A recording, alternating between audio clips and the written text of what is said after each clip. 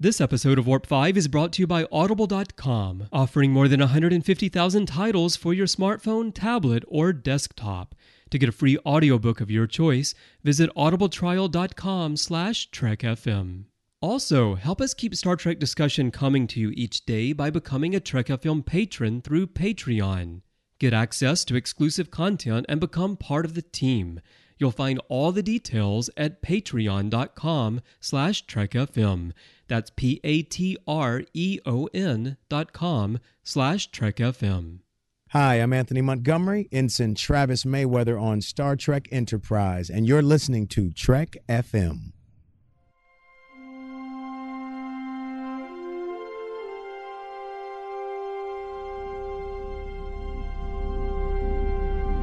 How we doing, Trip? Ready when you are. Prepare for warp. Course laid in, sir. Request permission to get underway.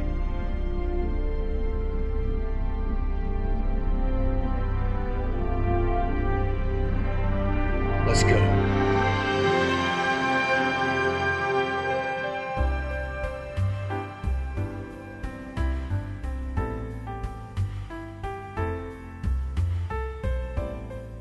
Welcome, boomers and fans, to another episode of Warp 5, Trek FM's dedicated enterprise show. I'm Norman Lao, and with me, as he is every week, is my esteemed co-host and content manager for the network, Will Nguyen, who has just returned from his whirlwind tour of NoCal, specifically the Starfleet headquarters area. How was that, Will? It was great. It was really great touring the Academy grounds. It was really great touring HQ. I talked to Boothby. He was really great. You know, he's kind of surly sometimes. Told me to stay off the lawn. I learned about the Academy Marathon. Apparently, there's a cadet that's going to do really well and run and beat all the seniors there. I don't know. He gave me a heads up, but it was delightful, and I rode the air tram in. It was great. No, I'm just kidding. I just went to San Francisco, which, of course, everyone knows is the future home of Starfleet Command and Starfleet Academy, and it was a wonderful trip, and I always love going back to California. So now, there's a picture that you shared with us on the Babel conference, the dedicated Trek FM listeners page on Facebook, and the where you were standing. Was that actually, like, did you actually find the coordinates of where you were supposed to stand, that where they actually stuck the first kind of the first spade or the first shovel into where they would build Starfleet? I did. Future guy gave me the subspace beacon, and I was able to surreptitiously track it down there to the exact coordinates of where they're going to lay the first stone.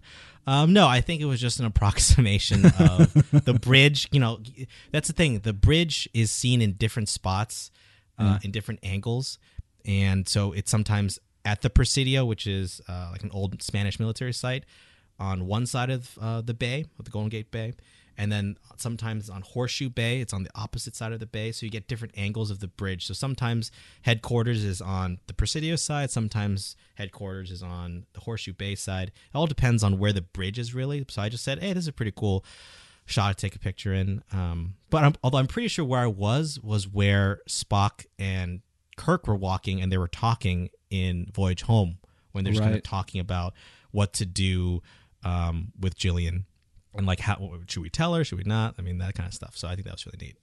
So Will had an awesome trip, and then right now, in this week or while we're recording this episode, Jeffrey Harlan, who is our perennial guest on the show, he just got married and he is on his honeymoon. So congratulations, Jeff and Megan, on tying the knot, and we are thoroughly disappointed that you didn't do so in your monster maroon, but you guys are happy, so we'll forgive you for that one. So he's incredibly selfish to miss this podcast for his own wedding. I mean, he's a very selfish man. He could have brought a portable, podcasting device, and we do have the technology. So no, we're just kidding, Jeff. Have fun, Jeff. We love you too. Yeah, exactly. Have a great time, you and Megan, and we can't wait for you to get back. Before we jump into the show, Will, you have a little special something you would like to talk about with all the fans out there? Before the show, I just want to say how you can find Trek FM. And I just want to remind listeners that you can discover an incredible amount of Star Trek podcasting content by visiting us and finding us in all the various venues in which we provide our content. You can find us on iTunes, Stitcher, TuneIn, Spreaker, SoundCloud, Windows Phone, and of course, you can always stream or download the MP3 files from our website at Trek FM and grab the RSS link as well. And if you're an Apple user, be sure to hit the subscribe button That helps us out greatly and makes it easier for other listeners to find the show as they search iTunes. And if you like what you hear about Warp 5 or any of the other Trek FM shows, please leave us a 5-star rating and a review, which will help us greatly increase our visibility for new listeners. You know, I love 5-star ratings, and I have to say that I was able to take a look at our page, and we have a couple new ones. And thank you very much to 2 of our newer 5-star ratings. We have one. The title is The Best Podcast for the Trek Show of What Could Have Been by Oswini. And this is absolutely fantastic what you wrote, and I'm going to read this in all of its glory. Every Trek FM podcast is top-notch, and Warp 5 is no exception. The hosts cover most of the recent and most overlooked of all the Trek series, Star Trek Enterprise, having just finished watching all 4 seasons of Enterprise 10 years later. This podcast is a great way to reflect and remember all the character arcs, events, and behind-the-scenes happenings that was Star Trek Enterprise. So thank you so much, Oswini, for writing that. And another 5-star review from Tanada 1945. And Tanada wrote, "Great show. Even though the hosts have changed over time, the quality of the show stays top-notch. Highly recommended. If you want to know more about Star Trek Enterprise, you found the right podcast to listen to. You get everything from behind-the-scenes peeks to might-have-beens from people who actually worked on the show." And thank you so much, Tanada, for writing that. We try and do our best to give all the boomers out there and new listeners and fans of Enterprise as much insight into the show as we possibly can, because there really is just the 4 seasons that we talk about and some of the behind the scenes there. And even though that's not always episode related, we try and give you as much real, rich content as we possibly can, because Will and I love the show, or else we wouldn't be sitting in the chairs that we're in.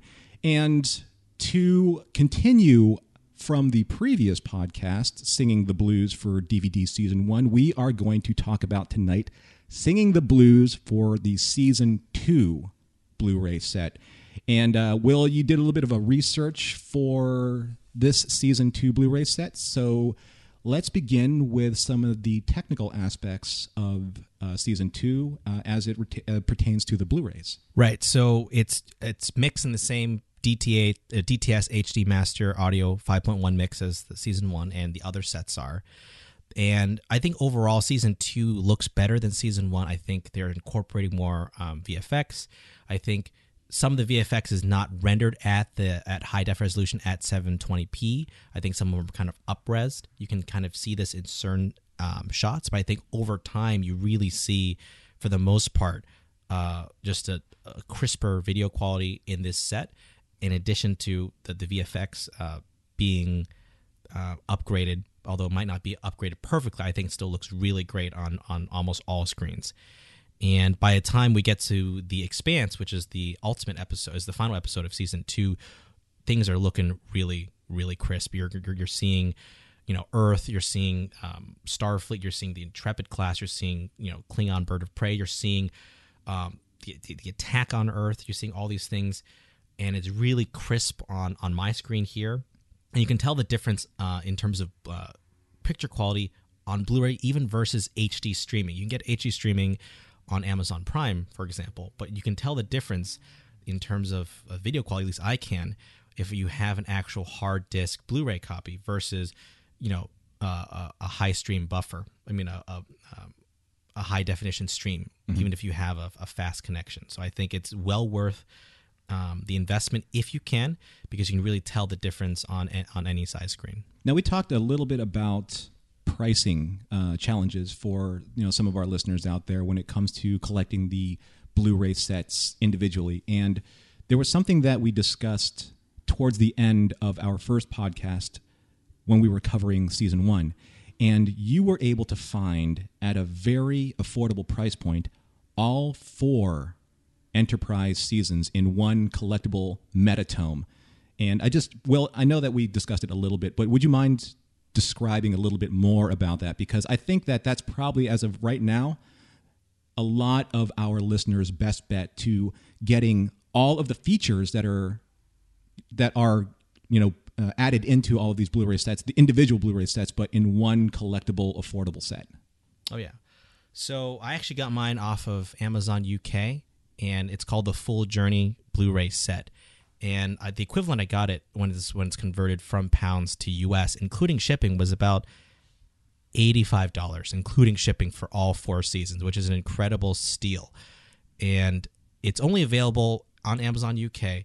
The set is region free, so you don't have to worry about it not being able to play on a US player, a Canadian player, or a Japanese player. It's region free, so there's no restrictions there.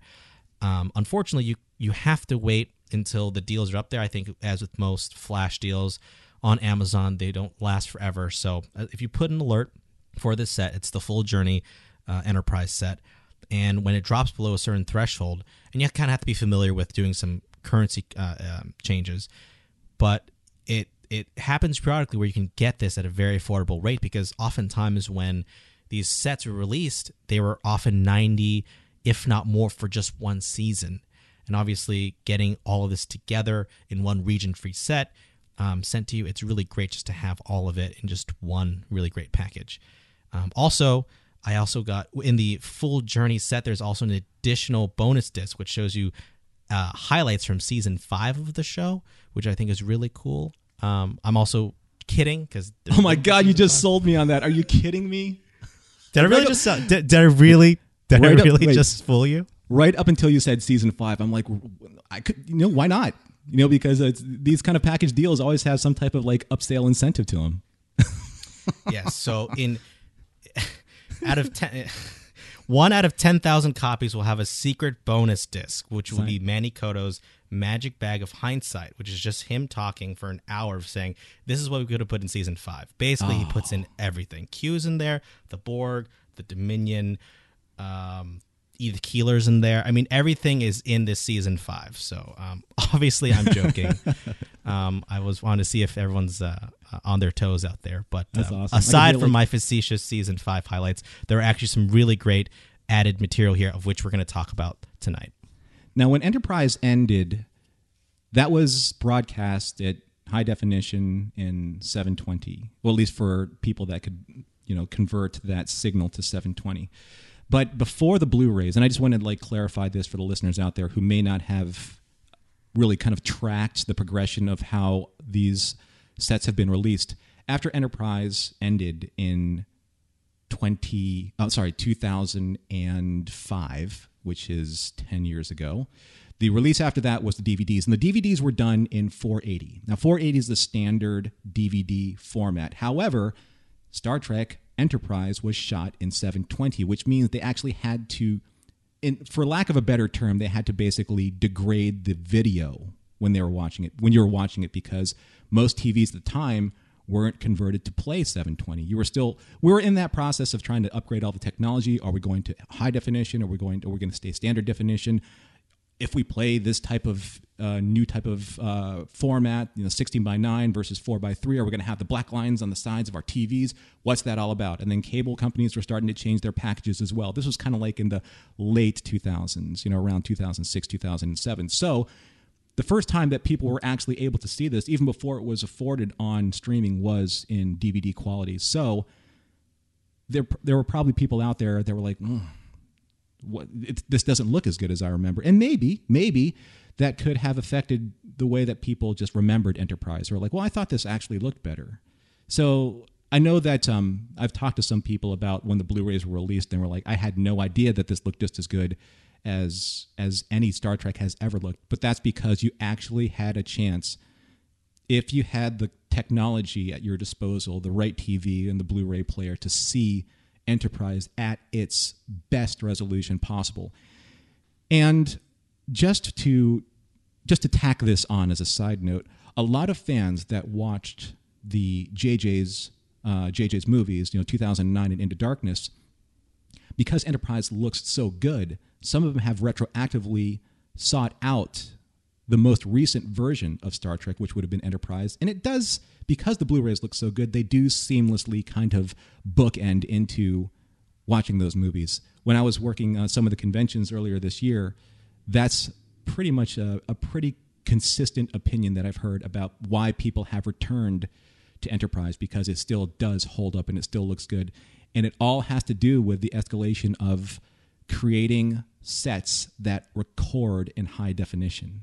There is no room to hide, and the Blu-ray shows it. You're looking at the best possible Star Trek that you can see.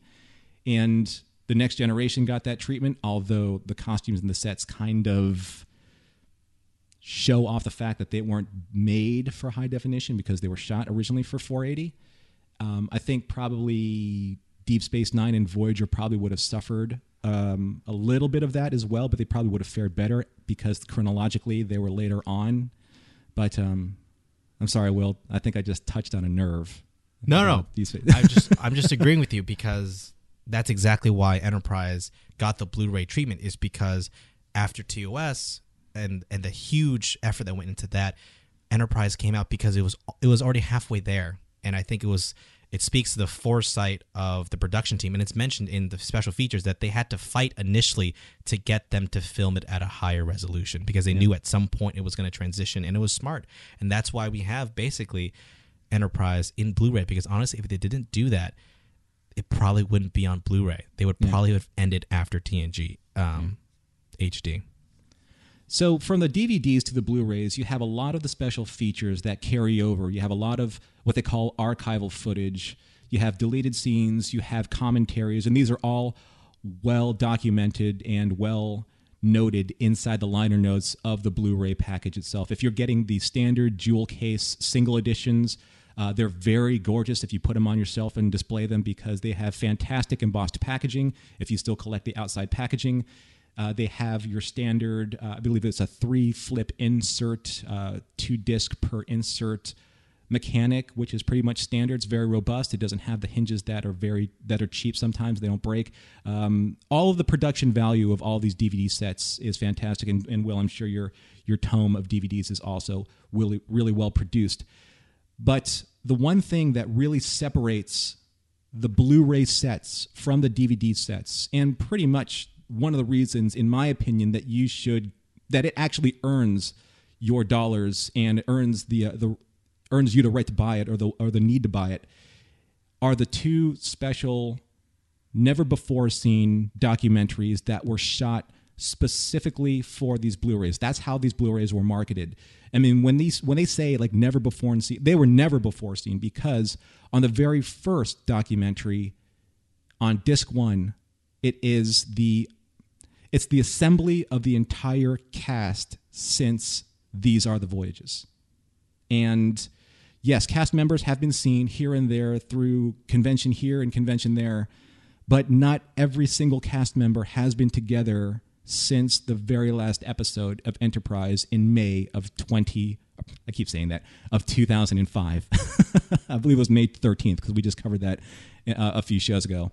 So forgive me for saying all the 20s. It just kind of pops into your head. It's like 2005. No. But May 13th, 2005, the cast was together for the last time filming that show. Now they're all together. And I don't know how you felt, Will, when we first saw this, but there was, when the credits rolled in and you saw all of the cast and they're in the craft room, in the green room, and getting their bagels and their coffee, and then those really nice candid moments, there was a little bit, I'll admit it, there was a little bit of an emotional charge, that was there. A little bit of the floodgates opened up, and I was like, wow, this is our cast. You saw our cast for the first time together, and just a really nice, relaxed moment. And then, the standard credits come up, and the documentary rolls in, and it's called In Conversation. It's just amazing to see them all together. So how did you feel when you first saw them all together sitting there on those really uncomfortable director's chairs? Yeah, no, right. I think they all should get rid of those director's chairs for all these things. I know it's an aesthetic that they want to do, but they really do look uncomfortable. But just to dovetail with your point, I think it really was a floodgate because it was old friends, coworkers seeing each other for the first time. But it's been such a long time, and I think it was opening up. They were going back into their old routines, backslapping and greeting each other. But I think there was also a hesitance and a trepidation there too as well, because it was almost like the first day of school again, because it's been so long, and you're seeing these people again, but you're not sure like what has changed, what has stayed the same. There's stuff that has stayed the same, and the old relationships kind of over time, and as the feature goes on, you kind of see that them get, of course, more at ease. But initially there's a trepidation, which is kind of like, wow, we haven't seen each other in so long, and there's so much to talk about. Where do we start? And I think you see that at the very initial start. Brandon Braga is the moderator, of course, the co-executive producer. He's moderating this entire panel, and you could see for the initial minutes of this feature, there's a trepidation of like, so how do we start this? There's so much. Where do we begin? And it takes some time. It takes some time for them to really get into it. But initially, it's almost like pulling teeth. And Brandon says, I don't want to be the only one talking, because he's the one that's trying to gin up conversation, and he slowly gets them to open up. And I think the interesting thing for me that grabbed me was just the continued mea culpa that Brandon Braga has on Enterprise. And you see this throughout his interviews, because he's in every of these features throughout the entire set, is that he's just saying, there are mistakes that we made, that I made, I'm really sorry that we made. And I think he just wanted to get that off his chest. And first and foremost was, these are the voyages. That was the first thing he went to in this feature. Now, for our listeners out there who haven't seen the Blu-ray sets, these special features, and may not be able to get to them, what we want to do is we want to set the stage in your mind's eye of what this room looks like. From screen left to screen right, these are how the characters have been seated. You have Anthony Montgomery, who played Travis Mayweather. Then you have Dominic Keating, who played Malcolm Reed. And then for the very first time, I think, ever, maybe from sparing the occasional bit interview here or there, Jolene Blaylock, our T'Pol, is there. And there's kind of like a big to-do about that, because she doesn't really do these interviews. And then you had Brandon moderating. He's kind of like at dead center of the room. And then to Brandon's left, or screen right, you have Scott Bakula. And then obviously he's Captain Archer. Or is he Kirk? Everyone just kind of like said, you're so fired, Norm. I'm just kidding. From Scott Bakula, then right next to him, you had Linda Park, who played Hoshi Sato. Then you had Connor Trinneer for a little while, who played Trip Tucker. And then you had John Billingsley, who played Dr. Phlox. So that's how the cast was seated. And I will say it again, in these ridiculously uncomfortable director's chairs, because I wish they were on couches, because they could have at least sprawled out. They could have gotten relaxed. They could have been more at ease. They never really seemed... They should have been on beanbags. I mean, come on, Norm. They should really just been on beanbags the entire time. They should have been a Google in really like those pods, in those relaxation, because and we're talking about the future here, man, and that's where Enterprise was, right? It's true. So we're going to talk a little bit about, Will and I are going to talk about how we kind of perceived how each one of these cast members came across in the span of this interview. Because some of them were very relaxed and had a lot to say. Some of them were a little bit more reserved. And then some of them were surprisingly candid and honest. And then some of them, not even some of them, one of them is basically our hero. And that's not Brandon Braga. Surprise, surprise. I'm sorry, Brandon. I love you, and I love what you did, but it was the guy to the right of you who was our hero because of what he said and how he said it. And just the style. And of course, we're talking about Porthos, right? We are talking about Porthos. Okay. And we had a plate of cheese for him there. Actually, he would have been the only one comfortable, because he would have been off those directors' chairs in a bowl of cheese, with his face stuck in the bowl of cheese. So let's go to Anthony. Now, Anthony and Linda were arguably the youngest, literally like the youngest, probably the most inexperienced actors that came on Enterprise at the time. During the course of their interviews, not in this particular documentary, but interviews from the past and on different shows, they have described themselves as, this is our first experience, and Anthony kind of really gets into that. So how did you feel about seeing Anthony there, and how did you feel that he came across just in terms of his earnestness? Because that's one thing that he has just for miles, is earnestness. What would you say if I said, in a way, he reminds me of you, Norm? And I'm being 100% serious. What, that he hates Enterprise? No, he actually does. I hate Star Trek. I thought we were talking about Ewoks on this podcast. You always get me with that. I always think we're going to talk Ewoks. It's for that season 5 thing that you sold me on. You sold me a bill of goods. No, I think because, and I mean this in a good way, he's relentlessly optimistic. And you're a relentlessly optimistic person, Norm. And thank you. I admire that. And I think for him, he held on to that, and he still holds on to that. And he has an earnestness, but it's not an earnestness that's unearned. I think he really is appreciative of the role. I think of everything, that's the one takeaway of his. That's his one key takeaway, is that he's just happy to be a part of this larger universe.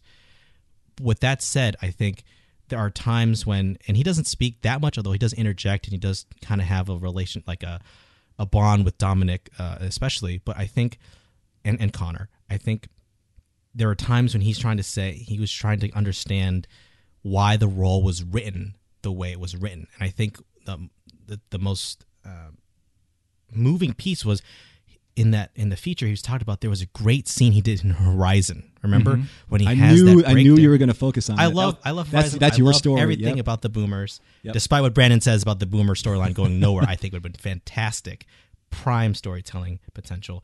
He was saying, I did a great scene in Horizon when I'm in the sweet spot, and I break down because my father is dead. My father is dead, and I thought it was. I nailed it. It's going to be in this episode. It's going to be great. And it got cut. And it got cut because the producers, he doesn't name who, but basically the producer said they don't cry in Star Trek. They don't. In Star Trek, Starfleet officers, human officers would be beyond that, which I think is a dodge, because we have seen officers break down in the future, and on top of that, if this is supposed to be a prequel, we're supposed to see that development. And I don't care how we've developed as a race, we're always going to be emotional when we lose someone like a father or a parent or a close loved one. So I think that question really cuts to the heart of it, of saying, like, that was my best work, and for some reason it was cut out.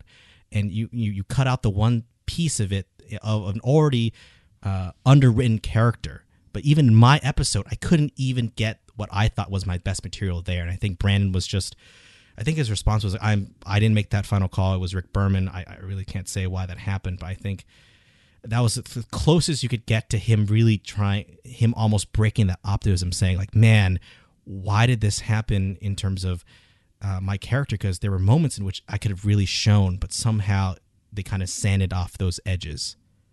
You know, that's actually a really good point that you bring there, because when he describes what happened to him and the reason why they cut that scene, let's fast forward 2 seasons to the very end of season 4, and let's go to Terra Prime and what Connor Trinneer was able to do with Trip in lamenting, Elizabeth.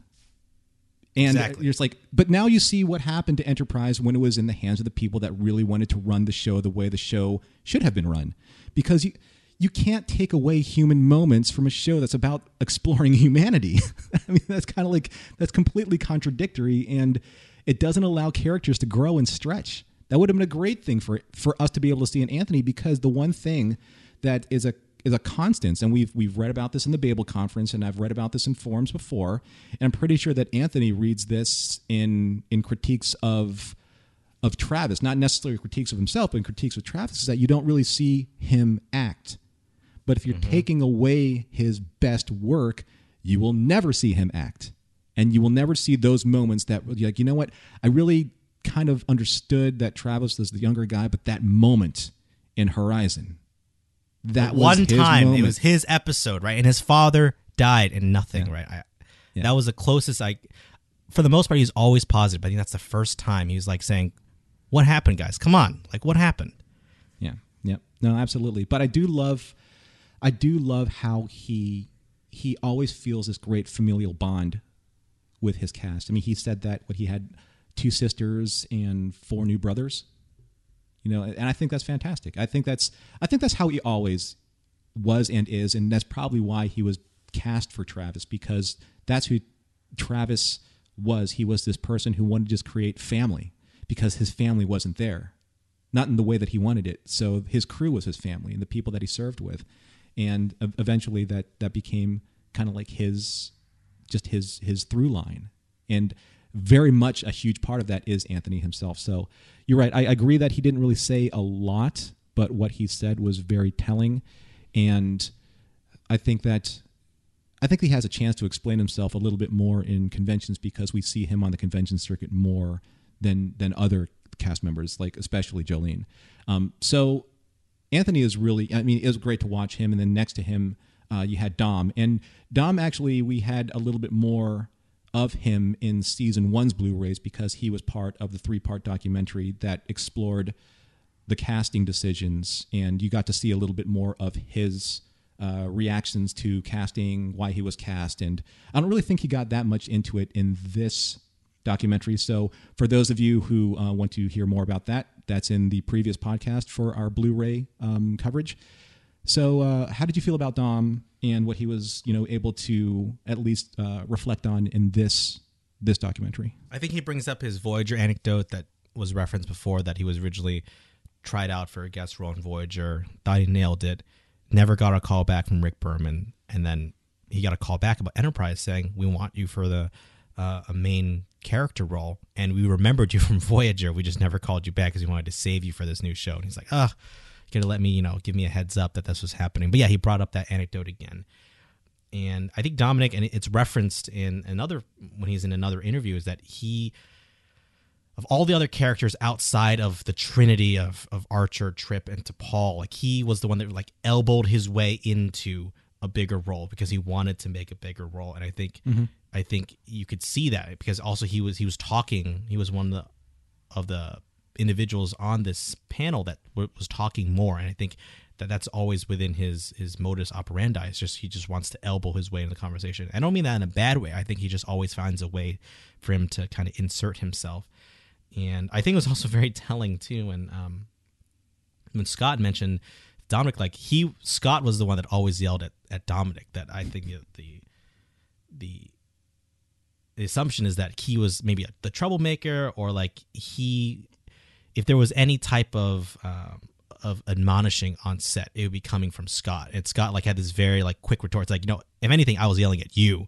And Dominic was like, yeah, you're right. And it was almost kind of like, what happened there? Like, man, like there were probably some moments where Bakley had told him like, you knock it off, right? We're on set, we're professionals. Can you just shape up? And I think there's that. I think Dominic, for lack of a better term, kind of a bro actor, kind of has like a jocular attitude towards him. So you could see that could be the dynamic on set, that he's going to be the one that they're going to be like speaking to a lot about, like, can you like shape up a little bit? Can you not do that type of stuff? So.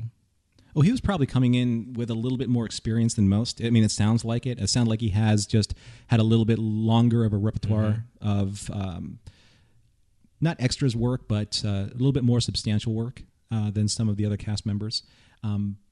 Definitely more than the person who was seated right next to him, and that would have been Jolene Blaylock. Now, Jolene was coming in to Enterprise from currently a modeling career, and there probably was a certain threshold of expectation for what she was supposed to do because she was Vulcan, and there's the Vulcans at this time, we're still under the impression that they're supposed to be repressing their emotions. So how much acting does she really need to do? But I'm going to go on record for saying this, and I say this with hindsight, and I say this with when I watched it for the very first time, all the way through in its first initial run on network. I think that Jolene Blaylock's T'Pol is probably the best evolved character in Enterprise. I think that she as an actress stretched so far from when you first saw her to the very end. I think that she was probably my biggest, most pleasant surprise as an actress. Yeah, I think that's I'm inclined to agree. I don't know if I still think Archer has a better development overall, but I think you're right. I think T'Pol definitely has something that had a surprising arc, and it got better over time, especially in season 3, especially with season 4. I think she said something very telling. I don't think it was in this feature, or maybe it was in another segment, but she basically said that her relationship with Trip didn't go anywhere. I think for a lot of fans, we thought the relationship that occurred at the end of season 4, them bonding over the loss of Elizabeth, was very emotional. It was very well acted, and I thought brought a lot to both characters. And I thought it was a really good step forward for both of them, because I think I extrapolated in my mind that they were going to be together and there was going to be substantial development for both characters because of the loss of Elizabeth. But I think it was very telling when Jolene said, well, we didn't really do anything. It was kind of, it was will they or won't they, and we never ended up doing anything. And I think she has a point too. I think she has a point too, saying they didn't really fully commit to it, but they kind of always left the door open. And I think that was a very telling point on her behalf, because she really doesn't say much throughout the entire segment. And the parts when she does interject, I think, was regarding kind of like where her character evolved. But it is very telling that throughout this feature that it was a big step for her just to be here on camera with the entire crew, but at the same time, she wasn't saying very much, and we don't know the reason why. And there's a lot that was unsaid, I think. And I'm just fascinated about what, in her mind, like what was she really thinking about all of these questions that were being answered? What were her real recollections about all of these experiences? Some of the notes, and they were brief when I wrote them down about Jolene's overall participation in this documentary, my notes were very private in her moments, because when all of the other actors were, joculating and telling their stories and having a good time, she was really reserved. I mean, she was kind of like almost in character of DePaul, because, I mean, she was very pleasant, and, she was very agreeable, and she laughed when, everyone was having a good time, and she did like emote a lot just in terms of reacting to a lot of the anecdotes. But overall, I watched her the most because I wanted to see what her body language was telling me and what stories that I could get from her reactions just to that. And there really wasn't a lot there, because I think that she was very aware of being on camera in this documentary. And I don't think that she wanted to reveal too much about when somebody says something that you don't agree with. Sometimes if you don't have the greatest poker face in the world, you'll make a face, you'll pull a face, and there's your tell. And it was really hard to read her sometimes. And maybe because there wasn't anything there, but I think that's just because I think she wanted to be very professional. I think she was trying to be as diplomatic and pleasant as possible, because I think there are a lot of interviews during when the show was on and it was written about. She may not have said it on camera, but there was stuff written about how she didn't like the way her character was written. Especially, she made her displeasure known about These Are the Voyages. She was very blunt about it. So I think she didn't express her feelings and kind of her pushback against of how her character was written at the time of the show. I think she was really trying to perhaps open that kind of can of worms and really dive into it and just kind of really keep it neutral and keep it pleasant as possible. But I think there's an untold, I swear, there's an untold story there. I feel like there's really a lot there that she's just not telling, and time will tell if she will feel comfortable enough to share that, if ever. But I think there was definitely something that that was worth exploring, but just wasn't because of for whatever reason. Yeah, it's they're still all working actors, so there's really only so much that some of them may feel like that they can say, or at least just in a way that doesn't jeopardize any relationships. Because I think in Hollywood, it's very temperamental. The relationships there are strained. I think at the very beginning of all these types of working environments. So it's tough, because some of these actors, and one we'll get to at the very end, but some of them are very candid, and some of them are like, you know what, judge me by my work, judge me by what I can bring to a role, but I'm me. I'm going to say what I need to say, because you asked me. I'm not here soapboxing. You asked me. So before we go all the way to Mr. John Billingsley, because that's who I'm talking about, we're going to go to, and I love the phrase that you used, Mr. Mea Culpa, Brannon, because if there's one true through line from every single interview that we've seen so far, or that we can talk about, Brannon is immensely, I'm not even sure if that's a big enough word to describe it, immensely apologetic about his work and about the decision-making process that he put all of these cast members through, because of either his inability to stand up to network interference, or making it just not worth fighting for. I don't know. It's kind of like it's hard to read that, because he says that, I wanted it to go this way, and you have all of this clout with Star Trek, but it seems like the networks just really didn't care, and you say you wish you fought for it harder now. So why not fight for it then, when it really mattered? right? Yeah, I got mixed messages sometimes too, because he can be hot and cold. Sometimes he's very apologetic, and sometimes he's very defensive, saying, you know what? I am proud of the work that I did. I did the best that I could. I think this is the best Star Trek that I've made. I'm very proud of it. And the other times when he takes the opposite tack, it's almost 180, where he's like, I'm really sorry. I'm really sorry. I think for the most part, a lot of the apologies had to do with These Are the Voyages. We mentioned at the outset. That was the first thing he let off. It was like, sorry guys, that was a mistake. My bad. And I think you could tell from the other actors too. They're like, okay, it's good that we're hearing this from you right now. And I think they were also uneasy on how to take that. They're like, yeah, do we say we agree with him that it was a terrible choice? Is that like a backhanded slam, or do we kind of defend it? It was a little, and I think it was very much eggshells. And because the first 5 minutes was them really trying to figure out what to talk about. And of course, he went there first in terms of bringing that up. And you could really tell the actors kind of trying to navigate that. There was you're right, in the first 5 minutes, there was a real serious kind of discomfort there. Even though it was like this great reunion, it's almost as if your graduating class, your class, all the friends, and you can pick up, from the very last beat that you saw these people to the very next beat that you're talking to them, you can pick that up. There's that ease about the camaraderie that's there, that band of brothers that you have. But then all of a sudden, the teacher or the principal comes in, and he's like, hey, you know what? We can't talk about this stuff because he doesn't know about it. And you know what? Who knows? He might give us some grief about it. And it's just not fun. And there was something that we were talking about prior to starting the recording. Brannon was really, what's the word? Uncomfortable, I guess would be the right word, expressing himself about how to cast female characters. And his use of the word female just came off as very antiseptic, is the word that I used before. It was like the females, or the females of the character. It's almost like he was trying to say, like, it's tough casting someone who's sexy, who's attractive, but also has character that can emote. A Vulcan's really tough, so with Jolene, it's like, we want someone attractive. A model's great, but we want someone mysterious, exotic a little bit. But him talking about female characters and women characters in general was just so awkward that it forced Scott Bakula just to say, you know what?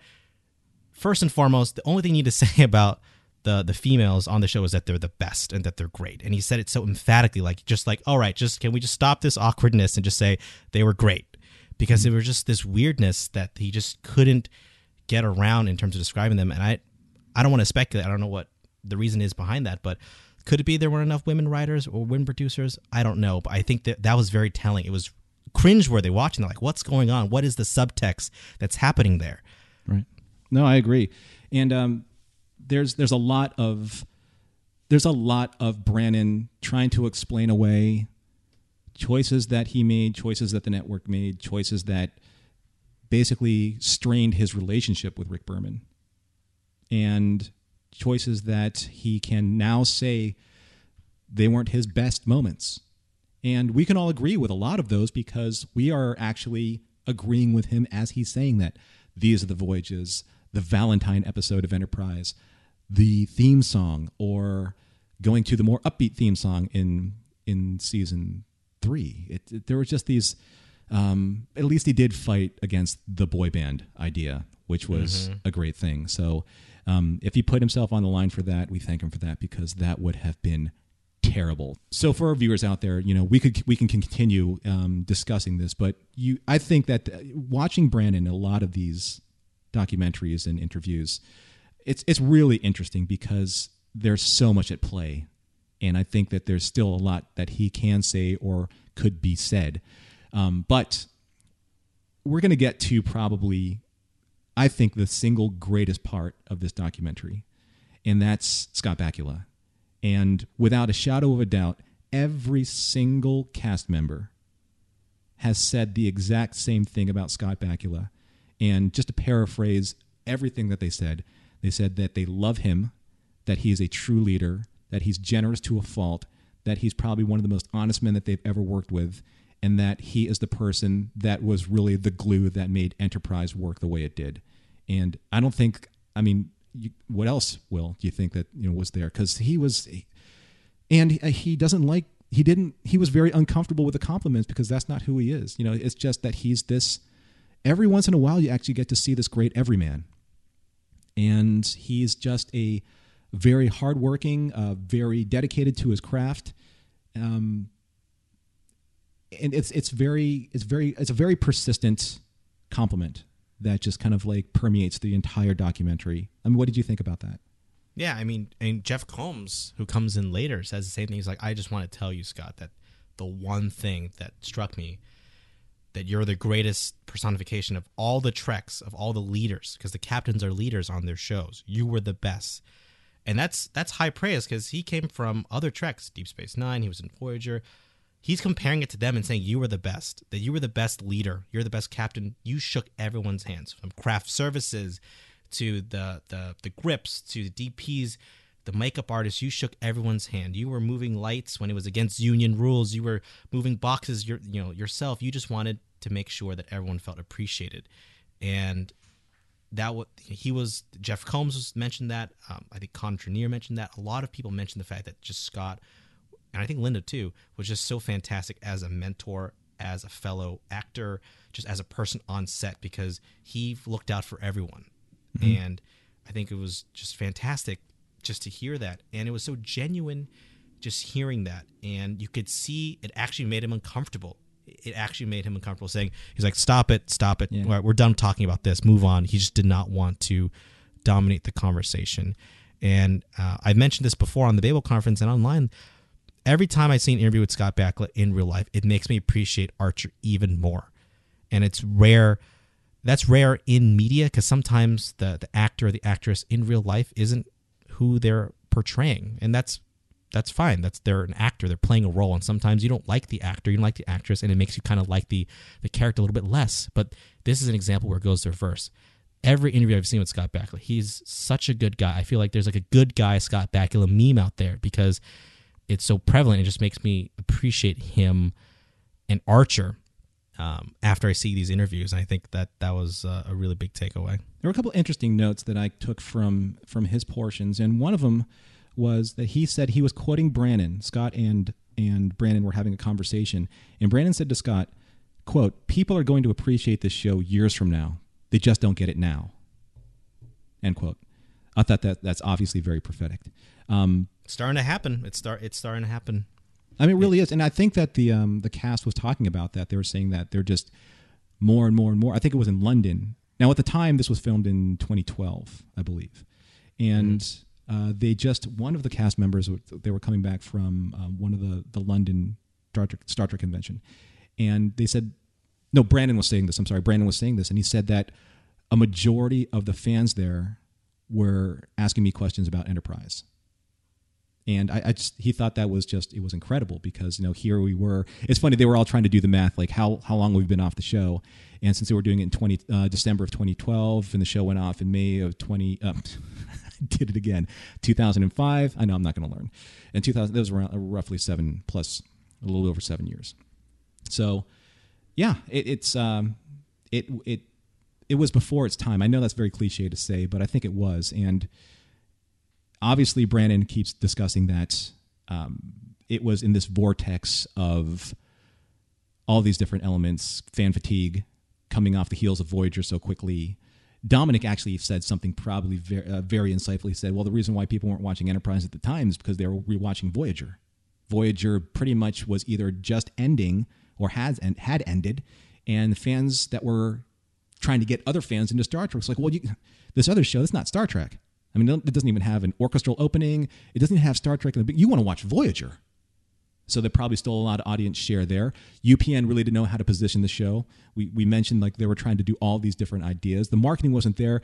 Another point that I really wanted to bring up was some of the stations that was a part of the UPN network didn't even play the syndicated tapes that were sent to them, because in favor of preempting them for a baseball game or something else that drove in ratings and advertising dollars. That to me is mind-boggling. This is a network show, and Scott, being the professional that he is, and in the long career that he's had in TV, he said that if we were a syndicated show, not a network show, if we were a syndicated show, we would have gone 7 seasons. And he also said, and I agree with him, 26 shows is far too much product to put out on an annual basis for TV. They were talking about that. They were like, there were episodes they were doing double a night that no one was watching, that they were killing themselves. They were breaking their backs, making so much that they were coming up, and UPN had to burn 2 brand new episodes. And those 2 brand new episodes may or may not have been good, but they were just hitting their quota. They just had to hit the number. Right. And that was very telling too. So Scott, he had just high marks across the board. I think it's fantastic because you can really kind of just get that sense. Now, next to him, we had Connor for a while, and then I think it was Linda Park, though. Was right I'm sorry, Linda. Linda was next to him. You're right, yeah. And much like Jolene, she had a little bit more to say than Jolene, but not much more. So, what were your takeaways from Linda? I think she had an appreciation because she said that she was also brand new. This was her first acting gig.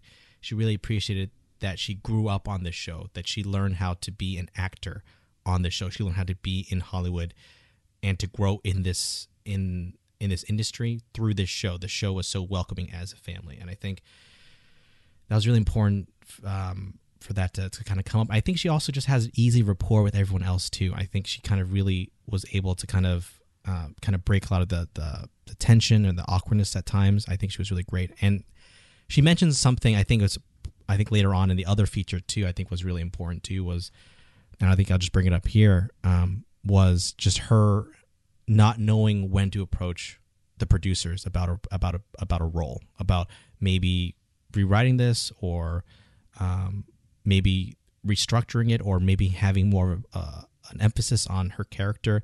She wasn't sure because she was so new. And I think it was very telling that when Brandon realized, like, oh, Linda had some feedback, I think it was very telling that he had no idea that she had feedback. And he said, I think I was just so busy just trying to get the show running and juggling so many things I didn't know. But if I had known Linda Park had some feedback, maybe I would have done something. And you and I have gone on the record many, many times saying that Linda Park, Hoshisato, was incredibly underwritten on this show. And I think it's really telling that maybe there were avenues for them to kind of write a more thorough role for her, but maybe she didn't want to take that because she didn't know how far to push it. Brandon was so busy, or they just didn't know to reach out to them. It just seemed like one of those sad missed opportunities. Like they didn't even know that they were supposed to be talking to each other about their roles, and I think it's a little unfortunate, but it's also very telling too about how these productions work. Well, because they had to do it at such breakneck speed. I mean, that's not a trade secret in Enterprise, in the history of Enterprise. There wasn't really a crafted story Bible for design and marketing and character development and all of the nuanced details that really needed to be there. And if anyone, I think, tried to go to bat for her, it was Scott, but I think that there are only so many channels that he could get to. As dogged as he is about trying to protect his crew. But yeah, Linda, it was nice for her to say that, she felt that she grew up a lot on set, and she learned a lot from Scott's example and from everyone's professionalism. And I think that she was very much like Anthony. And it was funny, there was that one small anecdote with Linda talking about they were on a show together. I think it was Popular. And she, it's funny, she played almost a racist role. Oh yeah, I forgot Anthony. about that. Yep.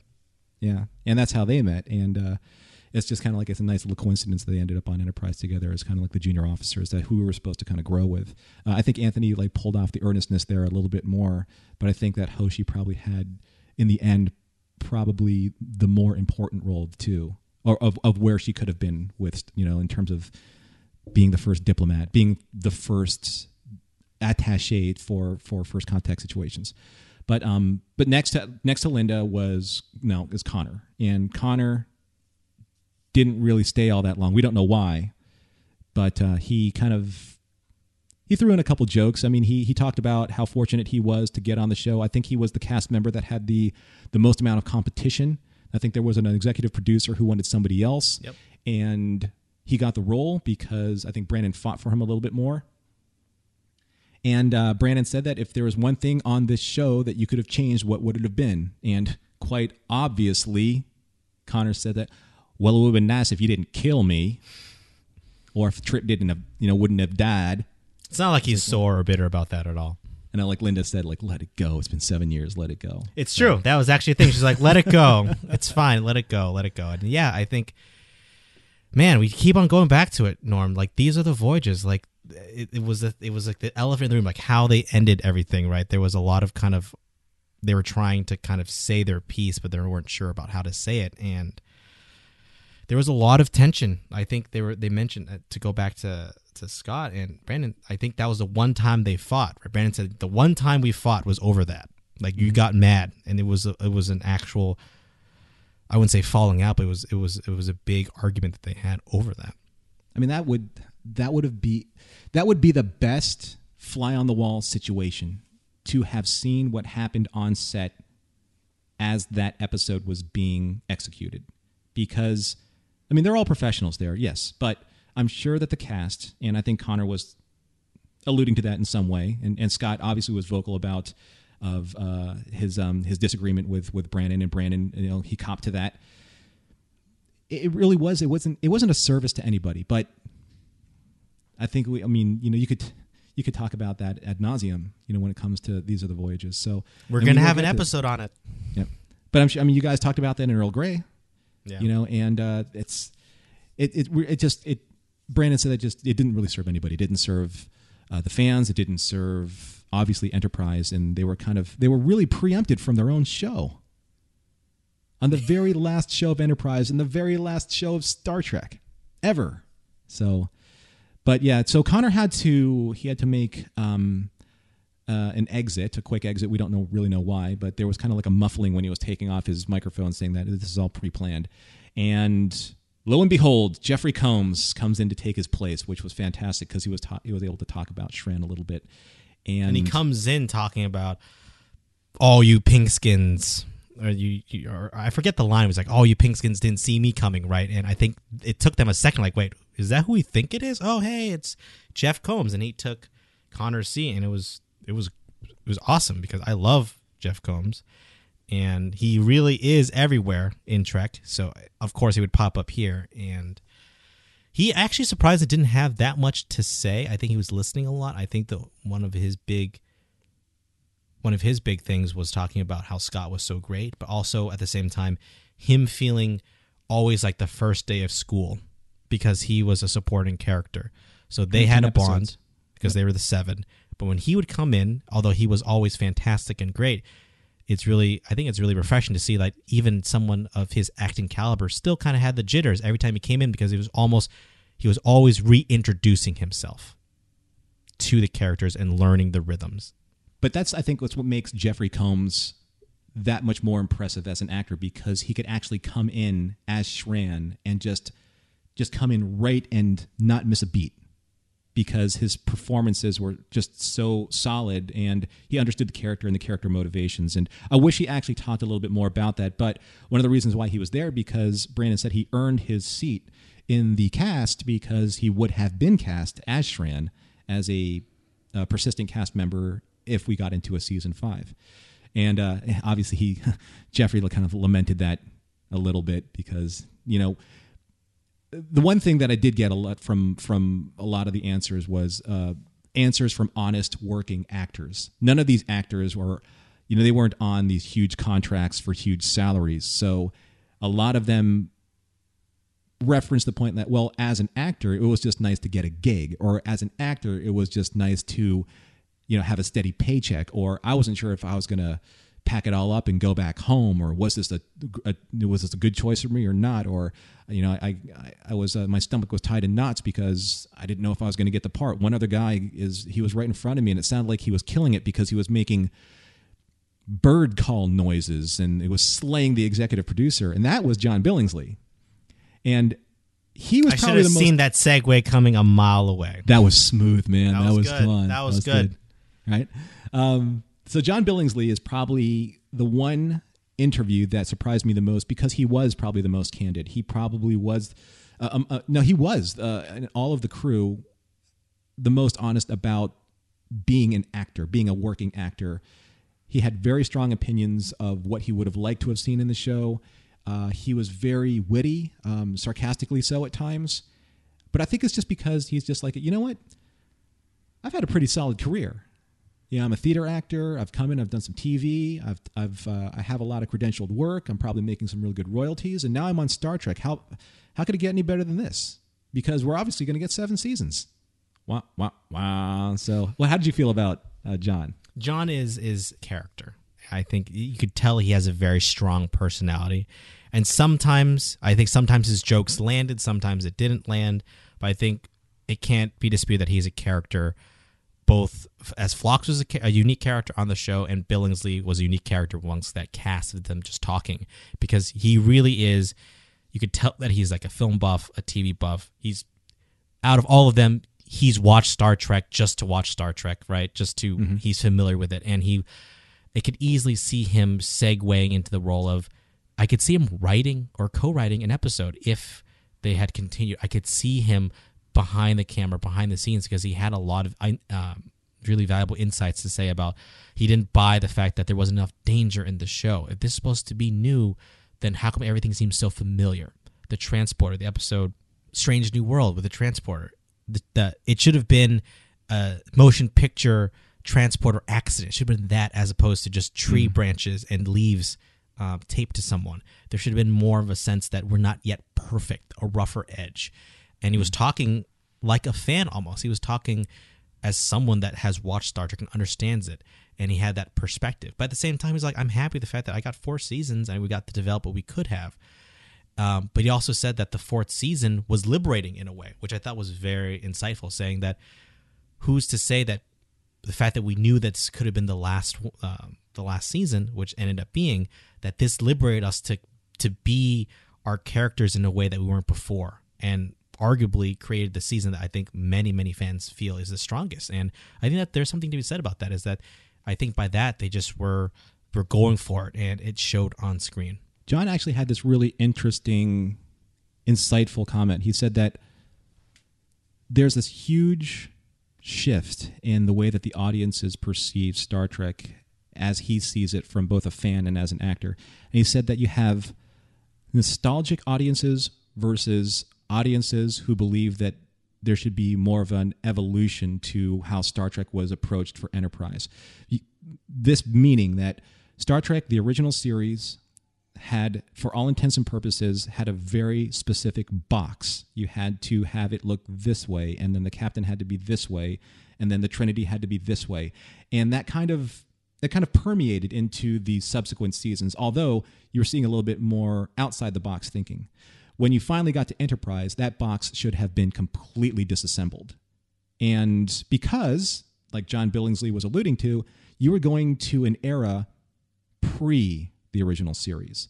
So the box hasn't yet been formed.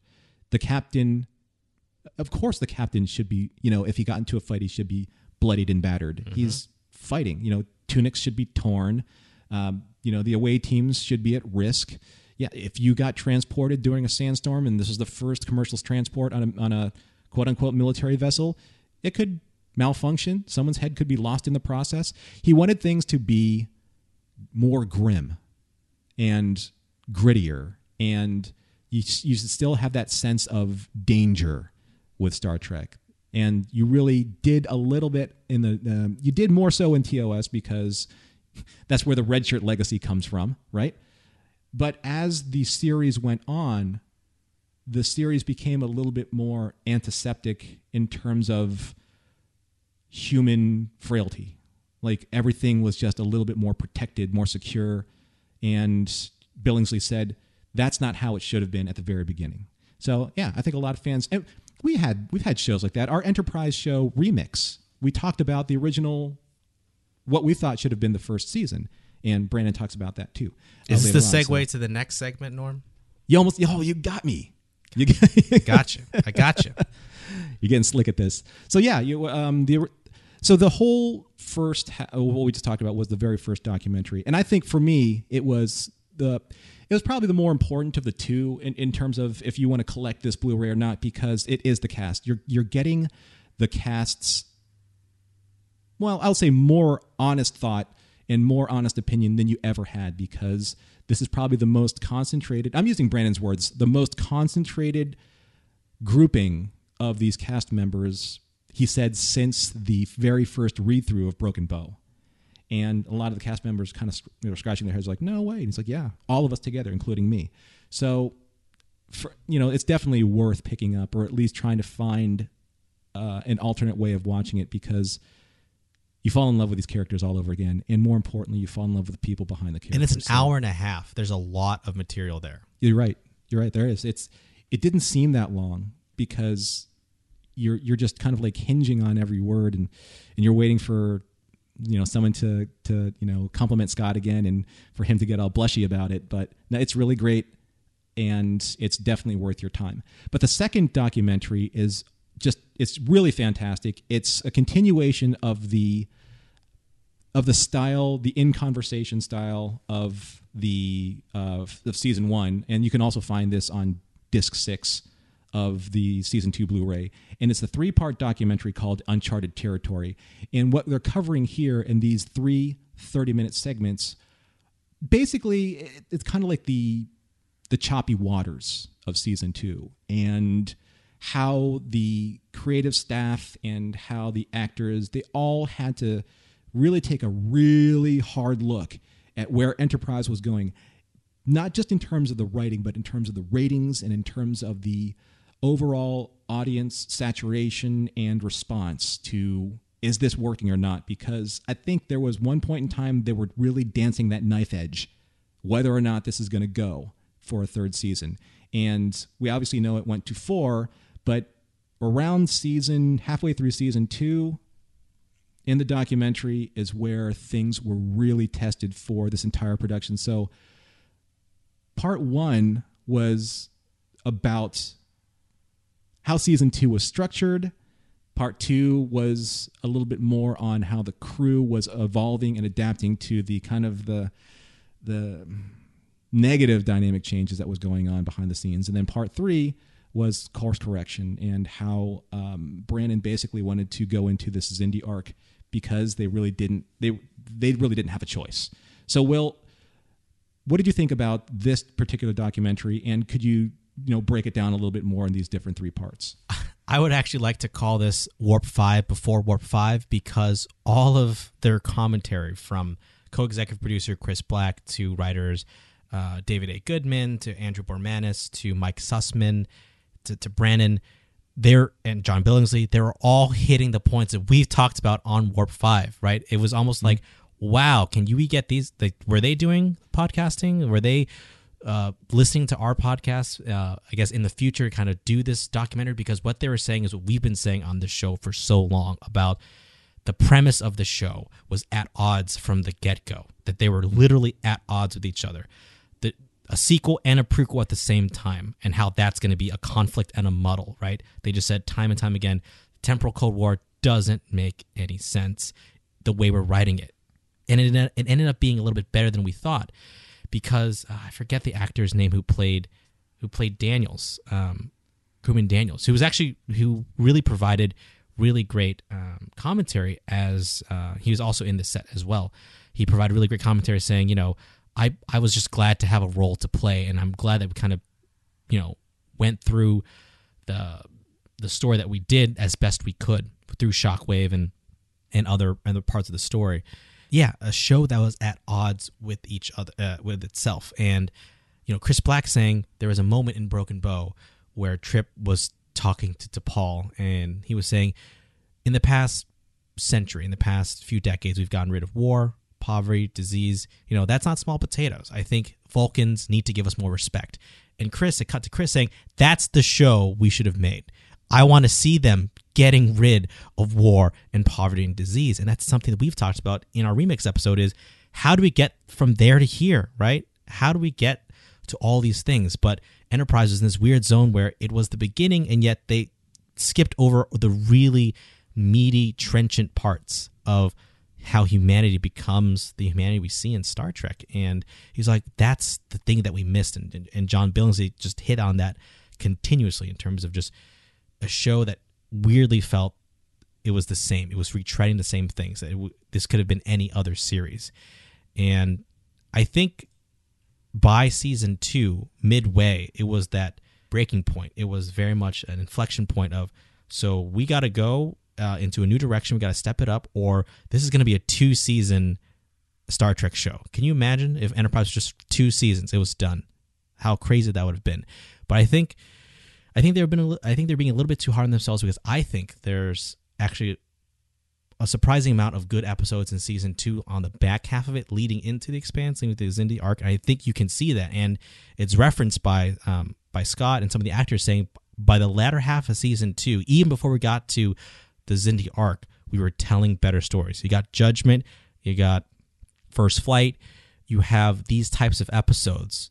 Horizon is in there in the back half of the second season, where they're beginning to tell better stories, and they're beginning to become more comfortable. But it was definitely, like you said, Norm, it was getting very, very choppy. Well, just to, for our listeners' sake, Warp 5, episode 67 was our Enterprise Season 1 remix, where we kind of we extrapolate a little bit more on what what John Billingsley was saying, that he wanted to see just a grittier, grimmer, more realistic version of it. How, and this is the question. This is kind of like the $64,000 question that they keep hitting on, is how would the audience have reacted to a Star Trek episode on land for 1 season? Right? They might have hated it. They might have said, "What the heck is this?" too, right? So it's how can you disprove a negative, right? We don't know what the reaction would have been. It could have been worse. They'd been like, "This is Star Trek. They're not even in space. How stupid is this?" Right? It could have easily been that too. And I think that's one of the things that you have to kind of get to understand about network executives, is that network executives don't take risks. They just don't, especially when you're the flagship. Not to pardon the pun, but when you are the flagship show for a burgeoning network. This is the UPN, the United Paramount Network, and Enterprise, what's its Anchorman show.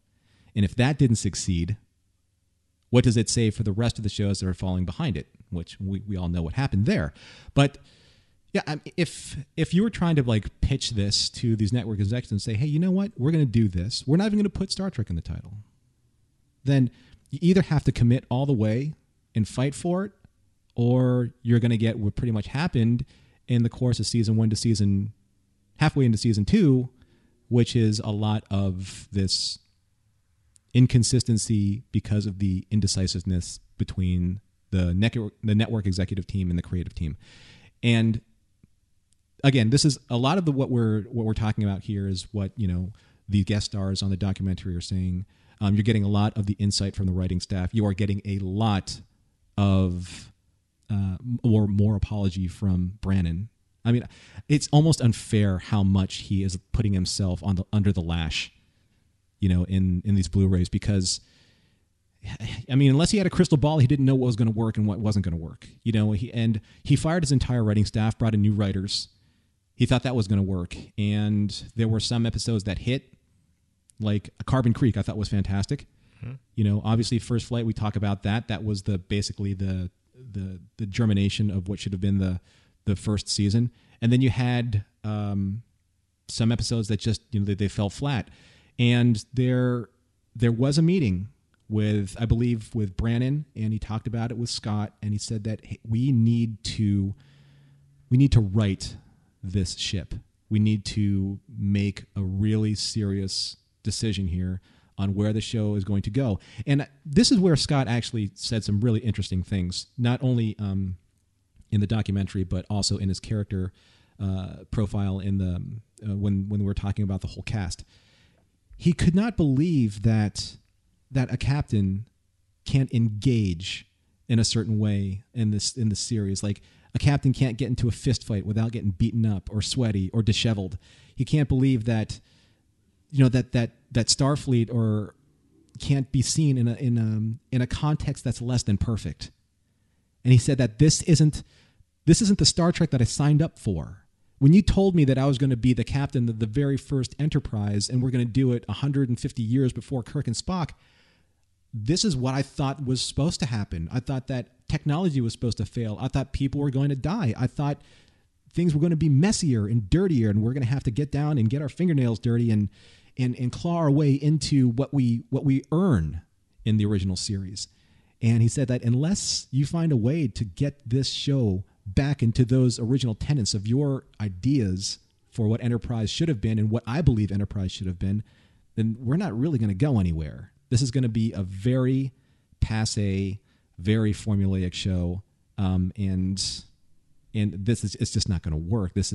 You're not going to get the best work out of us for sure, because we're not going to be inspired, because the scripting and the strategy and the decision making isn't something that is very conducive to the best creative environment.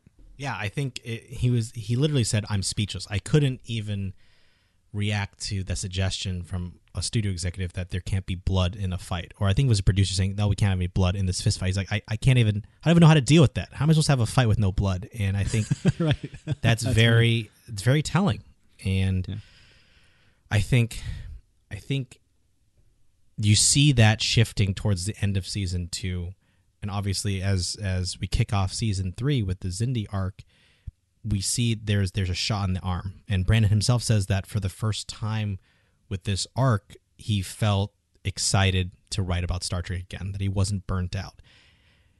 We'll get into it when we talk about season 3, but I think it's such a Hail Mary. Like, you could tell, if you watch it, you kind of tell, like, man, where are they going to go with this? But when you see the behind the scenes of how season 2 wrapped and how season 3 developed, you understand how much of a Hail Mary it was. We're just like, we really don't know where this is going to go. We're kind of winging it. We're just going to say it's a 1 season long arc and we don't know how it's going to end. We're just going to go with it. Attack on Earth. Let's go. It's literally just, it was such a bold move. That was, I think desperation's a little bit too strong, but it's close to it. It was really close to saying, like, I'm just going to shake this snow globe, and that's all I'm going to do, because it needs just that shake. I can't think any further from just the actual disruption of the act itself, just the attack on Earth. And I think they even mentioned, Mike Sussman or I think Chris Black mentioned, like, yeah, we talked about doing a season-long arc at the end of season 2, and I remember them coming in talking about it, and he said that his mind was so fried from writing season 2. He's like, I don't remember them talking about it. I said, yeah, well, we'll deal with it. And then they just went to the bar and just kind of decompressed. And it didn't really hit them that they were going to have to do this, because for them it was like, school's out, I'm going to deal with this in the fall, right? Mm-hmm. We're done. Mm-hmm. I think that was very telling too, is that they knew this was coming. Scott had buy-in, the actors had buy-in, but for the writers and producers themselves, they were so burnt out on just getting Enterprise here in the muddle they've been in, that they just couldn't even think about the next step, despite how big the next step was going to be. And correct me if I'm wrong, but so Brandon worked on Next Generation with Ron Moore, right? So mm-hmm. Ron Moore started. They started that kind of that Trek writing camaraderie pool, in the Next Generation. Then did he work on Deep Space Nine? No, that was the one he didn't work in. So it was Ron and Ira, right? Yeah. So Ron and Ira went to Deep Space Nine. Michael Piller went to Voyager. Brandon went to Voyager 2, and then I think when Michael Piller went and then left to kind of do the movies, he left Brandon to show run the end of Voyager, leading into Brandon show running Enterprise. And I think this is where we're going to segue into Ira, right? Boom. You got me. You got me. But you're right, because I think that if there's one thing that really, really sticks out as probably one of the most critical points of this documentary, it was Brennan's retelling of when he brought in Ira Stephen Bear in to assess where he was with the show and Brandon's current notes and where the show was going. And gosh, I mean, Will, you loved it. I mean, yeah, I'm a Niner, so it caught me by surprise. Oh, they're mentioning Ira, and Brandon was basically, Ira just ripped the show apart just to pieces, because basically Brandon had brought him in to advise, to consult, but it was also kind of testing the waters to see if would he be interested in maybe coming aboard and kind of like adding some input on a more formal basis. But Brandon basically said that I ripped it so much that he basically, you know what, I guess that was the worst job interview ever, because you're not going to be on this show. And I think he kind of made a joke, like, I was still grateful for some of the advice that he gave me, but I feel like Ira is kind of like the what's the word, like not the black sheep, but like he always brings the bad news in Star Trek. So he did the same thing with Michael Piller with Insurrection. When you reading about Michael Piller's fade in the making of Star Trek Insurrection, Ira did the same thing with Michael Piller when he read over the early drafts of Insurrection, just saying, this doesn't make any sense. This doesn't make any sense. What are you doing? And he kind of like tears everything apart and kind of like at least offers that contrarian opinion. So I think that was really interesting, because where were the other elements of Star Trek at this later stage in the franchise? And Brandon had mentioned earlier that he missed having Ron Moore. He missed having the Trek writers that brought him through Voyager and Next Generation. Ron Moore's gone because they had a falling out in Voyager, because Ron Moore was briefly in Voyager after he left Deep Space. After Deep Space Nine ended, he was over in Voyager briefly, and they had a falling out too. And I think they mentioned that they've mended it up and they've patched things up, but there was a falling out there as well, and it was really interesting. At this point, it really just was Rick Berman and Brendan Braga. Ron Moore, Ira Behr, Michael Piller they'd moved on to other things, so they were carrying on the legacy of Trek, but they didn't have a lot of the foundation that they had before. Yeah, and I think Brandon was, he had some fond memories, as he's describing how challenging it was to be in this kind of like mired in all of this stressful and uncreative environment. I think he was like, I wish I had my guys with me. If I had that writing team that brought all of these seasons up to this point, and I had them working with me, or at least giving me something to work with, or feeding my creativity, or being able to bounce ideas off of. Now, that's not to take away anything from the writers that brought us the 4 seasons of Enterprise, but there's that, you have your dream team sometimes. It's like, if anyone watches sports, you have a specific team. It's like, hey, when one of your favorite players gets traded and they get thrown onto another team, whole dynamic changes. And you're like, why can't they be just as good? Because they have our superstar player on this team. I mean, why can't why can't the Washington Wizards be as good as the Bulls? Because they got Jordan on it, right? I mean, they got to be as good, right? It doesn't work that way. You have your team, you have your crew, and it's just something that he wasn't afforded because not enough time. I really do think that is the real sticking point with what happened with Enterprise. It's not so much it was ill-conceived or ill-planned. It's just it didn't have the right amount of time to conceive and plan and execute and get everything in order. Right. To be the most ambitious of them all, because it had the toughest job. Is like, how do you come before everything and make it relevant still? Right. That's the hardest job. Like, how do you make that relevant? How do you make it before the 1960s, but still make it watchable now? Yep. No, absolutely. And you're right. We will get to a lot of that content when we review the Season 3 Blu-ray set. But overall, I mean, I think that this is just another solid product for this entire Blu-ray set from Season 1 to Season 4. It has, I think, a little bit higher grade quality video, because I think that the remastering process is just a little bit finer tuned. The audio is still as stellar as it was in the very first set.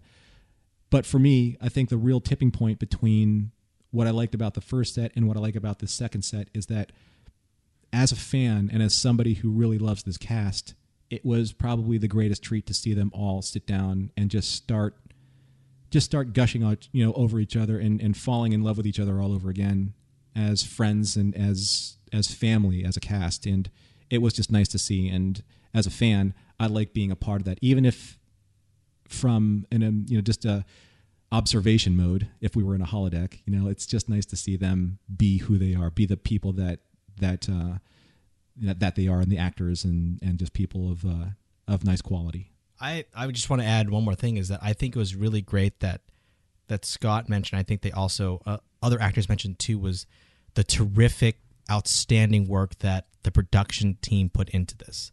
I think he really, when he mentioned that in his final comments, that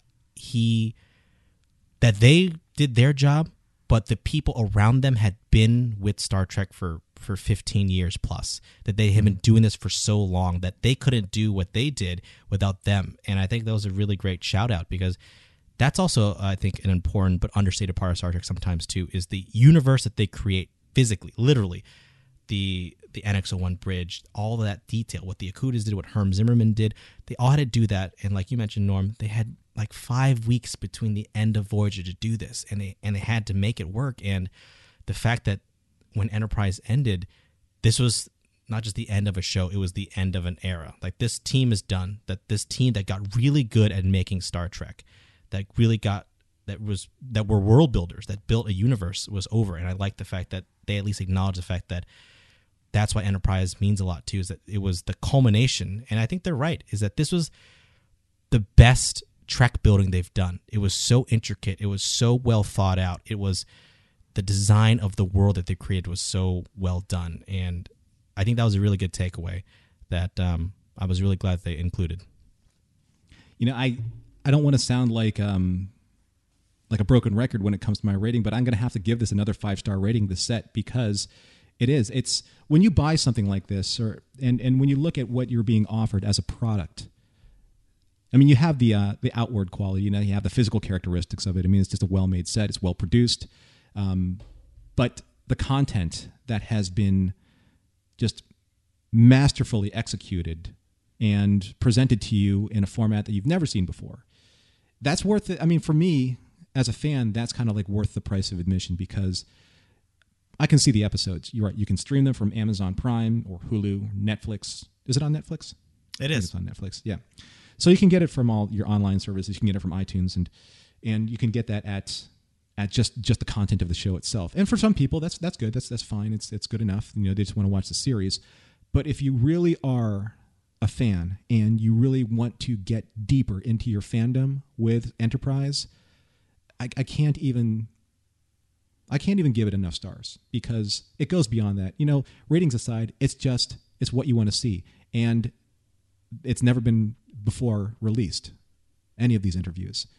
So that in itself is exclusive. And if you can get it at the price that Will got it for, that is a must get, because that's $20 per episode, really. We are getting a cut of this. I think, for full disclosure, we are getting a cut of this. So that's why we're just... I'm just kidding. So, I mean, what do you think? Another 5-star rating, Will? Yes, I think so. I love special features. I love the value-added stuff, especially for Enterprise, a show that I feel is still very much in the shadows of a lot of things. It's really great to see this, because there's a really finite window that you can get all this stuff down and recorded for future progeny and future viewers. And that's why I'm just a little sad that DS9 Voyager looks like it's not happening anytime soon. Yeah. And there's a closing window for that, and I just wish that we could see it for the rest. But for Enterprise, I think it's really great that we got to see so much behind the scenes, because arguably I feel like it has the most interesting backstory because of so much of what's going on. It's almost more interesting to me talking about it than often sometimes the episodes we talk about, because there's so much going on in terms of the behind the scenes production. Well, I mean, that it's a special show, that if it can avoid actually having a boy band written as part of the dynamic of the show, and they were able to kind of like steer away from that, that we had a shot. But it would have been kind of cool to see an NSYNC on the ship maybe once. I don't know. Can you imagine? I can't even fathom how that would be. And that's another interesting thing, is Enterprise is really at this point in which TV was changing, right? They were arguing about that in this features too. Like, I wanted not to do episodes anymore. The episodic thing was killing us. It was strangling us, I think is what Brandon said. Like, it was just killing us, that we just had to crank out 26 episodes. And it was very much TV was changing. And it was like this weird time period where like serialization wasn't everything. TV now is serialized all over the board. Yeah. But now, like, when it was on the air, like, it had to be in this weird mold. And it had to be everything to someone. Well, one last little tidbit, just because it's awesome and it's so mind-bogglingly ridiculous. One of the network executives actually said, "Well, you have a restaurant on the ship, don't you?" And And that's all we really have to say about season 2 on Blu-ray. And they're like, you can bring in extra revenue if we have like franchise, like fast food franchises or like sponsored by it. So it's like a clear like shot to like a Coca-Cola bottle. Like the product placement is so obvious. Ugh. Like a replicator would actually like replicate something with a Coca-Cola swirl on Mr. Pibb, but for the future or something like that. Some ridiculous idea like that. I know. And you know what, folks?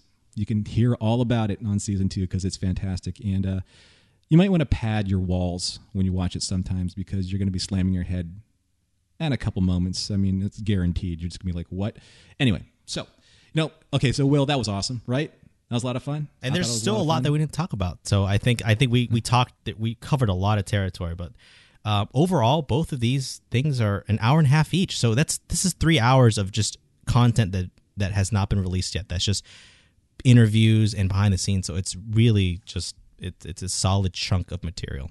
Right, and that's foregoing all of the other quote unquote archival features that they ported over from the DVD set to this set. So you still have all of that great information too, but we're just talking about the stuff that has never been before released. So, I mean, it's a wealth of information that, again, it's worth the price of admission. So if you want to pick it up, you got 10 stars between Will and myself about that recommendation. So, but, talking about the Season 2 Enterprise Blu-ray set isn't the only thing that we've been talking about here on Trek FM this past week. So here's a quick look at some of the other things you may have missed elsewhere on the network. Previously on Trek.fm, Standard Orbit. I have been pushing this since I saw Into Darkness, and I saw Into Darkness like a week before it came out in the US, so I've been pushing it for a long freaking time. And the idea, of course, is to do Captain Worf. Yeah. Oh, wait, no, that's not it. Earl Grey. Really, she's following the Hasbrat, I think, is really what it is. Come for the revolution, stay for the Hasbrat. But it's got to be fresh Hasbrat. None of that replicated stuff. Like Daniel's like, watching the end of this episode, like tears are coming down the face. It's like, no, it's the Hasbrat. It's so spicy. It's what it is. The Orb. Also, the original title of this episode was A Matter of Breeding, which, when we talk about things feeling TNG-ish, that could have been a Riker episode. The Ready Room. It's about people and feelings and emotions. It's about philosophy. It's about the future. It's about hope. It's about glory. It's about intellectual promise. That's what Axanar is about. It is not a story about pew, pew, pew. I promise you that. To the journey! I do have one honorable mention. Name it. Prax! Oh, how could we not have a top 5 season 5 moments without Prax? Warp 5. It kind of like is akin to when fans saw the Galaxy class in the Next Generation for the very first time, and you had basically a crew and civilian complement of over 1,000 people. About 2/3 of that complement were civilians and their families. So you actually did have teachers and scholars and scientists and their extended families on board. Commentary, Trek Stars. But you would never pick up on that based on the way that it plays out, aside from the fact that they explicitly tell you in the dialogue, you know? The 602 Club. It is what it is. I mean, Tom Cruise is who he is, but at the end of the day, he delivered this fantastic movie, and so did all the other new characters. Literary Treks. You had the great Enterprise book, The Good That Men Do. And this is The Good That Men Don't Do. And, Edmund Burke is famous for saying the only thing necessary for the triumph of evil is for good men to do nothing. Mm-hmm. Axanar, the official podcast. It is the spirit of TOS that matters that's being captured, but it doesn't necessarily have to be the aesthetic. The aesthetic was 1966 to 1969. That had its moment. It had its time. And there's a certain amount of charm still to that. But it doesn't allow you to push the narrative forward because that type of aesthetic holds creativity back, in my opinion. Women at Warp. Keiko could totally beat the crap out of Rumpelstiltskin. This is so, I cannot buy this at all. that she's just sitting there being like, oh, my baby. At the very least, she could throw a plant at him or something. Because we established in TNG that pot foo is a thing. And that's what else is happening on Trek.fm. So if you liked what you heard on the show and you would like to support what we do here at Trek FM, because we are an independent station that needs funding so that we can continue bringing you all this great content, if you visit patreon.com/trekfm, you can find our current goals and different milestone contribution levels that fit you and your needs if you want to support us and support your fandom with Trek FM. Now, there are a couple of great perks that you will see there on patreon.com/trekfm, but probably one of the coolest things that we've just started to introduce to all the fans out there is something called the Roundtable Session. Now, the Roundtable Session is a $25 entry fee for your donation to Patreon, and Will hosts that. So, Will, why don't you tell us a little bit more about the Roundtable program for Patreon? Sure.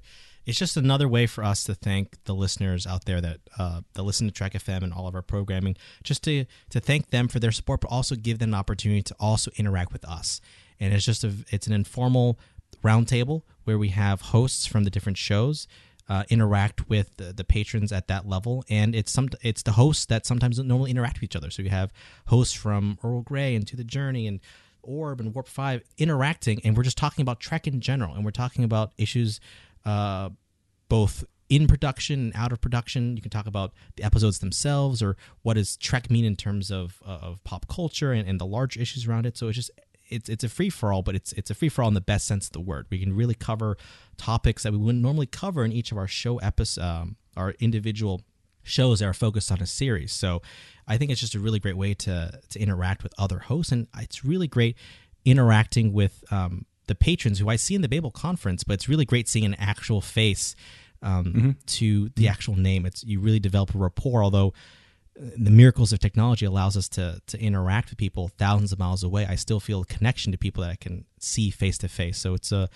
really great place to really accelerate your fandom. I think Trek FM I was always a Star Trek fan, but I feel like this has just gone to warp 10, basically. And I think this is just another avenue for a lot of other people just to really dig deep into their fandom and just be involved.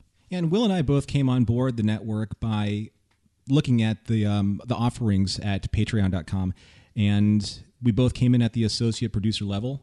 And we were just so involved with our fandom here that we wanted to make sure that the content and the quality of the production and the programming at Trek FM just kind of like kept getting better and better and better.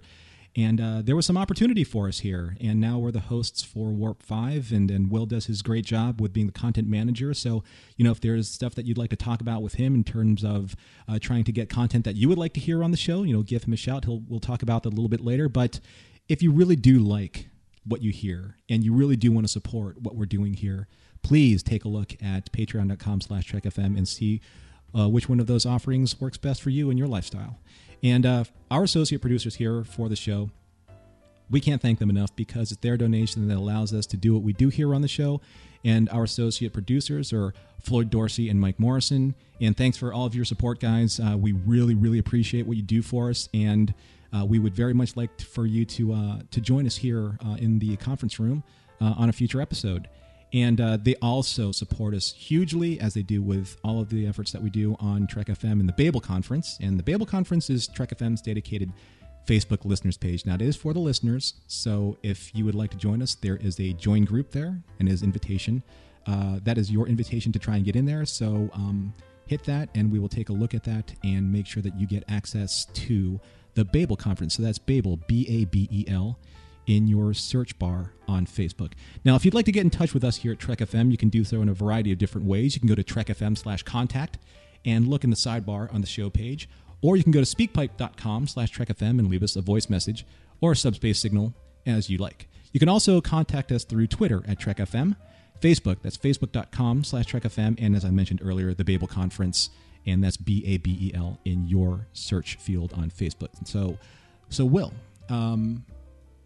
we have been getting a lot of really good feedback on the show, and I think that a lot of people are enjoying getting in touch with all of us to share their information, to share their ideas. So how can all of our fans get in touch with you if they want to talk about content creation, if they want to talk a little bit more about enterprise, anything that they have in Trek related or non-Trek related?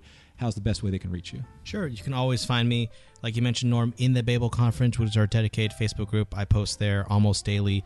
We're always talking about all things Trek. We even talk about other non-Trek things because it's 602 Club. So it's just a great space to talk about all things pop culture and geek. It's just a really great place, and that's where our community thrives, right there. And of course, you can also find me on Twitter at Will_Nguyen, spelled Nguyen. You can just always shoot me a tweet or a message about Trek or things non-Trek as well. You can also contact me there just to talk about things that you want to see in future Trek FM shows. So I'm always love hearing from the listeners, so please feel free to drop me a line anytime. Awesome. Well, thanks so much, and that was a fun show, and I can't wait to get to Season 3 on Blu-ray. And if you'd like to get in touch with me, you can always find me here on the network or on the Babel Conference. You can also find me on Twitter at Norman Lao. That's NORMANLAO. You can always find me on the Axanar fan group page on Facebook because I'm a huge supporter of that project and what Alec Peters is doing with the upcoming Axanar movie. And I'm a huge, I'm a huge supporter of what we do with Patreon. I'm a proud sponsor, and I have been for a while now. And I'm an executive producer here for the Trek FM network. So thanks everyone for listening, and join us again next time here in the conference room for another episode of Warp 5.